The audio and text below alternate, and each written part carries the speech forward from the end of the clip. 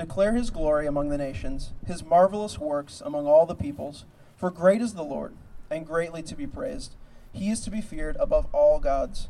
For all the gods of the peoples are worthless idols, but the Lord made the heavens. Splendor and majesty are before him. Strength and beauty are in his sanctuary. Ascribe to the Lord, O families of the peoples. Ascribe to the Lord glory and strength. Ascribe to the Lord the glory due his name. Bring an offering and come into his courts. Worship the Lord in the splendor of his holiness. Tremble before him, all the earth. Say among the nations, the Lord reigns. Yes, the world is established. It shall never be moved. He will judge the peoples with equity. Let the heavens be glad, and let the earth rejoice. Let the sea roar, and all that fills it. Let the field exult, and everything in it. Then shall all the trees of the forest sing for joy before the Lord, for he comes to judge the earth, and he will judge the world in righteousness, and the peoples in his faithfulness. Let's pray. Dear Lord, you are good and you're great, and we thank you for that. We thank you for who your word says that you are. We thank you that we look forward to the day that you come and that you'll judge with righteousness, set our world right, make things the way they ought to be. God, we thank you for your creation, that it shares with us, that it proclaims to your people and to the world how great and good and beautiful and creative you are. God, I thank you for this moment and this morning. Thank you for your people gathered together or watching online. God, I ask right now that you would be with Michael, that you would be working through the preparation that he's put in to understanding your word, that we as your people would be prepared to hear it and understand it and apply it to our lives. God, I pray that the work that he's put in would be an honor and a glory to you and a blessing to your people. It's in all these things we pray. In Jesus' name, amen.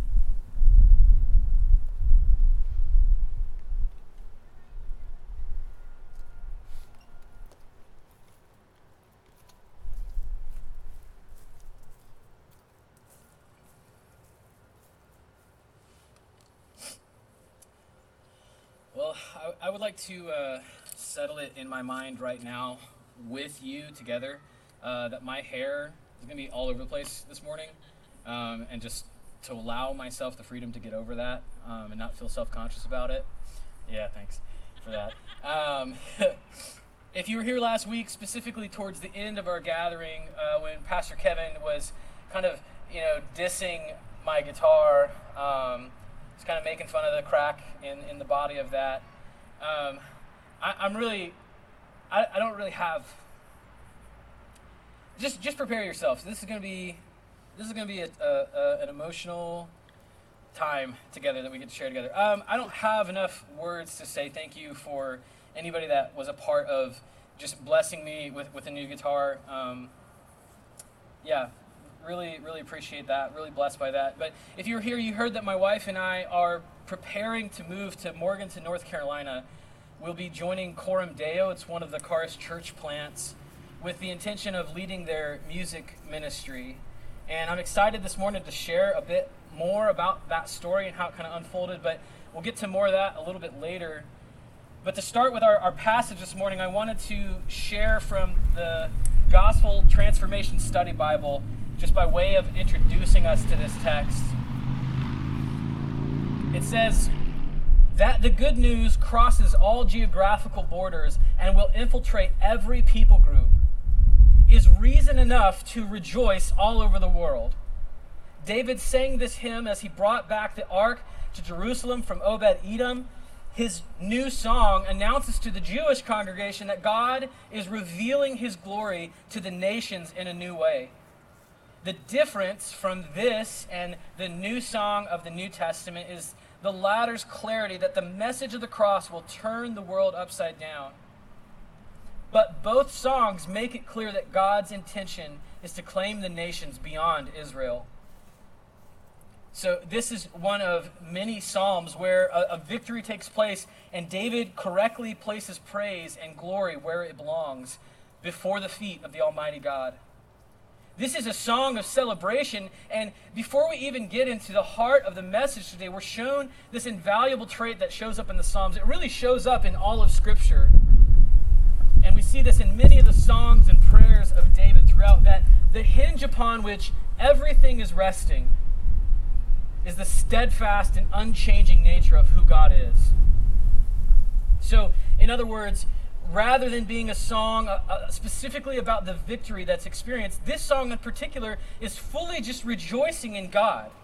David is caught up in who God is. He's enveloped with God getting the glory. And this song invites everyone in the world to get caught up in worshiping the one true God.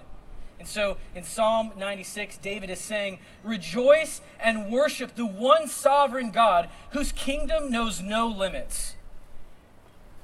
If you remember from our introductory sermon on the Psalms find their fruition, their proper place as the songs of Jesus. And so Psalm 96 is a great example of that. And so that's how we enter into this passage today, with that understanding that Christ is leading us, his bride, in the singing of these songs. And we move through Scripture this morning in that way. And this psalm is calling us to celebrate the King and his kingdom come. We celebrate King Jesus, the King of the universe, and his limitless kingdom, that it has come and it is coming. As we spend time this morning, I got a pretty standard sermon format, 3 points that we'll kind of walk through, that are implications of how we could respond to this psalm. And those 3 things are just sing, speak, and live. We'll start out with singing. The first one is sing. Look at verses 1 through 6. It says, "Oh, sing to the Lord a new song. Sing to the Lord all the earth. Sing to the Lord, bless his name. Tell of his salvation from day to day. Declare his glory among the nations, his marvelous work among the peoples. For great is the Lord and greatly to be praised. He is to be feared above all gods, for all the gods of the peoples are worthless idols. But the Lord made the heavens. Splendor and majesty are before him, and strength and beauty are in his sanctuary." We celebrate Jesus and his kingdom come by singing. But you see here, even in the songs of the people of God, that it's more than just singing. These are a means to his work in the hearts of humanity. And I pray that we will see the importance of this. If this winter season didn't take a big enough toll on your heart, if it didn't teach you enough that songs with the people of God are a necessary thing for your soul, I prayed this morning that God would soften your heart, that the psalm would illuminate the truth to you. We can't take our time of sung worship for granted. And I felt that in a deep, profound way this last season. We see in verses 1 and 2 that these songs tell of salvation. And right into verse 3, they're declaring the glory of God among the nations, the works of God to all peoples. So this is not an easy word to hear often, but it is a loving one that we try to impart here at Charis, that our song time is not primarily about you and your preference and your style, but it is for you in part. It's for your good, and it's for God's redemptive work of repentance in your heart and the hearts of others. So David is saying that we sing with an understanding that God is God. And when we look at verse 5, this is similar to what Jesus would say to his disciples later in Matthew chapter 10. He says, "Do not fear those who kill the body but cannot kill the soul. Rather fear him who can destroy both soul and body in hell." So the songs of the people of God are showing off who God is. The people, places, and things that we cling to or hope in more than we should, verse 5 says they're worthless. Those that we have put in the place of God, it's a waste. And he says, no, rather worship the one who made the heavens. Worship the one who speaks things into existence. And so hear me, Charis, when we sing together in the congregation, when you sing, whether you're up here or out there, it is never insignificant. God is using his people and his songs as a means to bring about redemption, and it's so much bigger than you can imagine. And his grace and glory are always like that. They're always bigger than we think. So my first couple experiences with Chorus was my last semester in college, in the Tiger Hotel days. But I think closer to how Chorus exists as it is today would have been when Chorus was borrowing this space. I was asked by a couple of my college friends who ended up here to come shoot their wedding, Billy and Hannah and TJ and Andy Worley. And that was really some of the first interactions I had with Chorus. First times I got to meet Eric Papp, Josh Rice, just, some really treasured people here at Chorus. First time I got to meet Bobby. And I've confessed this to people that are close to me, and it's probably not always like the greatest thing to confess, but I didn't really like Chorus music all that much. I didn't get it. I think it was too good for me. The soulful, jazzy kind of Sojourn, and somehow Sufjan got worked in there every now and then. I was also like really young and super arrogant, so fast forward to God bringing us here in 2015, and then let's go ahead and fast forward through even the first several years here, because I only have so much emotional capacity this morning.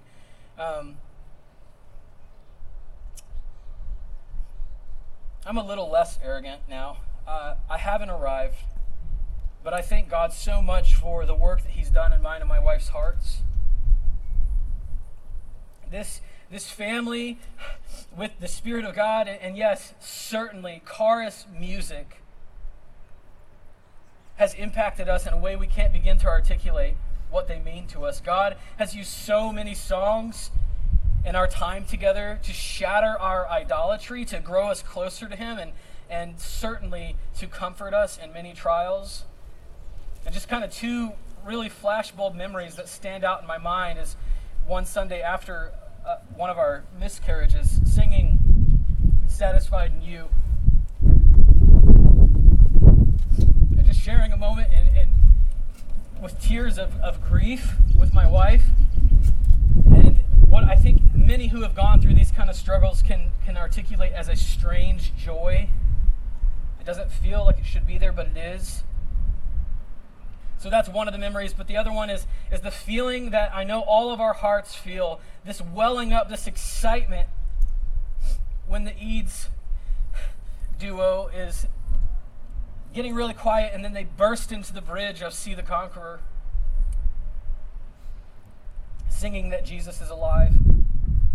God has done so much transformative work through singing with all of you. And I love Chorus, and I love our canon of songs. I love Chorus music, and it's an integral part of God's work in my heart. And it certainly goes without saying that the community that we've had here has also played a major role in his work. And the ways that we have had people speak into our lives. And that, this kind of, shifting back to our passage this morning goes to our next point, which is speak. So we look at verses 7 through 10. It says, ascribe to the Lord, O families of the people. Ascribe to the Lord glory and strength. Ascribe to the Lord glory due his name. Bring an offering and come into his courts. Worship the Lord in the splendor of holiness. Tremble before him, all the earth. Say among the nations, the Lord reigns. Yes, the world is established. It shall never be moved. He will judge the peoples with equity. So these verses put us on a course correction, as within the theme of this entire psalm, David here is saying, strength and glory are from the Lord. He alone is holy. He alone is to be feared. He alone reigns. He is the glorious, righteous judge. And so we sing and we celebrate and we rejoice, but we're also called to ascribe, to give proper credit, glory due to God alone. We're called to speak. And I think both to one another, but also pretty plainly to the nations. So as what this could look like in everyday life is verse 7, enabling us to be okay walking in weakness. We know we're weak, and so we're able to ascribe glory and strength to the Lord. And verse 8 reminds our hearts, when we're longing for the approval of one another, when we're longing to be seen, that we don't need to grasp for that glory, because it actually is owed to God. It belongs to God. And so as we disciple one another and make disciples, we walk in these truths. We remind one another of this. And as I said, verse 10 says it so plainly. Say to the nations, the Lord reigns. The message of God, the songs of God are meant to spread. The message we sing to one another over and over again, and the message we say together is, the Lord reigns.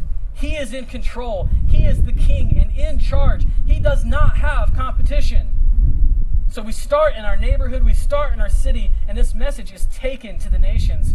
And that's worthy of celebration, believer, because the message of this song has spanned the children of God in Israel, and because of Christ, it's reached you and me. See, when David wrote this, we are the nations that he is referring to. Because of Christ, Jesus lived this perfect life. He died a gruesome death for our sins. He was buried and resurrected, and upon his ascension, he set forth his church, bringing to fruition the truths that we read in this psalm, the truths that are being proclaimed here. Christ first pursued us. And it's only through him that all the earth, as it says in verse 1, can sing. It's only through him that the glory of God is declared to all nations. And so we celebrate the King and his kingdom come. We sing about it, we talk about it together, and to all the earth. And we send and we go with the message that has reached us. This is why Charis is proud to be a part of a network of churches that plant churches. We know that God uses means to bring about his kingdom, and we're blessed to be a part of that. And this is as good a time as ever to share a little bit more about how our journey is unfolding. When Rachel and I first moved here, it wasn't the smoothest transition. There were shortcomings between the two of us that combined for a really rough start, to say the least. But grace upon grace, God is bigger and more powerful than our darkest sins. And by his grace, we've grown, and he has strengthened our friendship and our marriage so much. We've been through a lot of hardships in the last 6 years, and I'm incredibly thankful for my wife and who God is making her. Both of us can't thank God enough for Charis. Last fall, we were talking about our friends, the Glossons and the Maticas, and how we wanted to go see them. We were planning our first in 10 years of marriage just for fun vacation. As we were, let the wind die down a little bit, as we were getting closer to our trip, Rachel shared a conversation that she had with Hannah. Hannah was pregnant at the time, and if you can imagine this, she was just a little bit emotional with that, and kind of in tears, she floated this question to Rachel: would you ever just at least think about living here? And I didn't really know why Rachel was sharing this story with me, because it just wouldn't have crossed my mind. And I said, well, what do you think of that? And she's like, I think about it. My Colorado wife thinks about living someplace she's never been, that is a full 13 hours further away from her family. And that was confusing to me. So she said to me, what about you? And I had been thinking about it a lot, off and on. But I knew that God would have to lead us into that conversation, because I didn't want to repeat history. I didn't want to just, flub my way through, I think this is what God wants us to do. But praise God, he led us into that conversation. So we decided to start thinking about it together and not just keeping it a secret from one another. And you might be thinking that we went on vacation and we saw the epic mountains of the North Carolina, and that just really sealed the deal. You would be partially right in that. We did go on our trip, and we had a great time visiting the Glossons and the Maticas. We saw some of the really beautiful hills that they call mountains there. But it wasn't until Sunday morning that something took place in our hearts.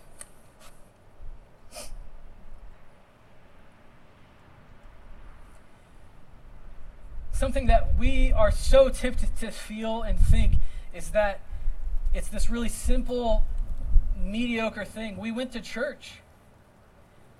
God has built up a church in Morganton, North Carolina, and it felt like church. It didn't feel like, oh, this is really awkward. This is like a church plant, and we were blessed to be in the midst of families singing, in the midst of hearing Billy preach.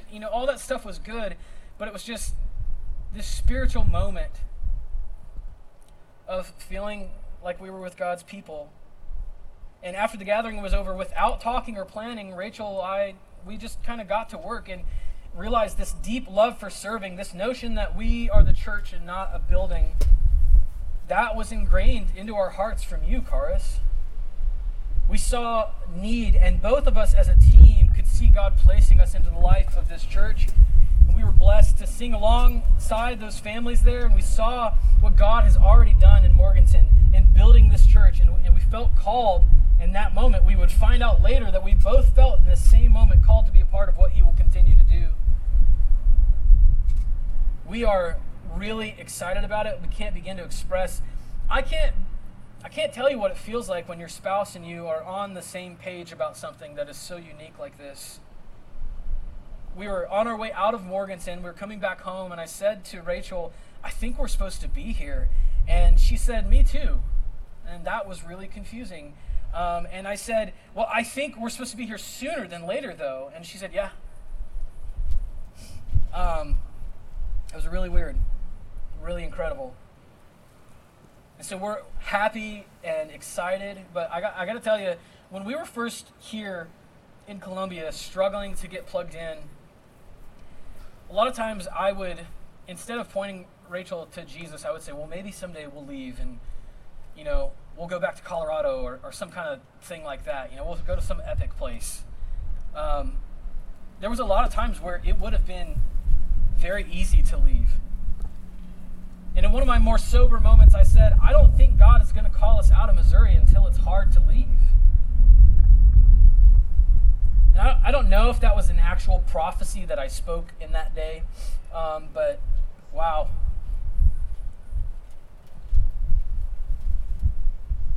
Yeah, it's going to be really hard. Not only when I think about the hardships that God has brought us through, using you specifically, Karis, it overwhelms me. But even more so, the seasons of celebration, the ways that we've seen and watched God grow this church, grow Karis, it's so incredible. And grow us closer to him through Karis. I don't have enough time this morning to list off. And I told Rachel, I was like, this can't be like my goodbye sermon where I don't have enough time, and I don't have near enough words to say thank you, to express gratitude to you and to God. So let's take a moment and step back into our psalm to close out this morning. How we sing, how we speak, and how we live. We celebrate the King and his kingdom come. And we look at verses 11 through 13. It says, let the heavens be glad and let the earth rejoice. Let the sea roar and all that fills it. Let the field exult and everything in it.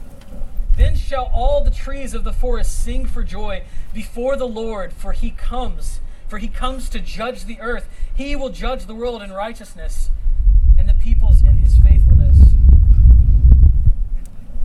And as I was reading through this psalm this last week, I thought about Coram Deo a lot, the name. It means the presence of God or before the face of God. And the idea is that all of life is lived before the face of God. I think Psalm 96 really captures that. And especially in these last verses. These last verses settle it in our hearts and minds that this rejoicing, this celebration, this joyful life that we see in Scripture for the Christian, it's all-encompassing. So we don't compartmentalize our Christianity. Christ is the point of our lives, beginning to end. That's the Christian life. It's not separated. So we don't have church life and church friends and then work life and work friends. We live wholly for Jesus. And we need these psalms. We need the songs of Jesus to remind us because our hearts are incredibly prone to wander. And they close out the song with a declaration that everything points to and is purposed towards the glory of God.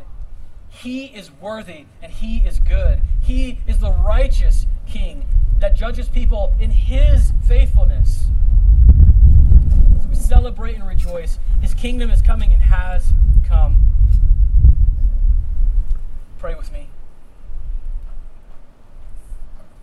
Lord, I thank you for the beauty in your creation, even though it's really cold and windy. I thank you for your faithfulness, God. I thank you for just the blessing it is to be a part of this church family. Lord, I ask that we would hear the truths in these Psalms, Lord, that we would hear the joy and the celebration, God, and in spite of all of the things in our minds, all of the distractions, and all the just the harsh realities that we're living through right now, that this would be the utmost truth, that this would be the thing that really captivates us at the end of the day, that you are God, you are good, you are worthy, and you reign. Enable us, Lord, to be a people that rejoice. Enable us to, as David does, just get caught up in who you are, God. Let that be what sends us into this next week and the coming months, Lord. In Jesus' name, amen.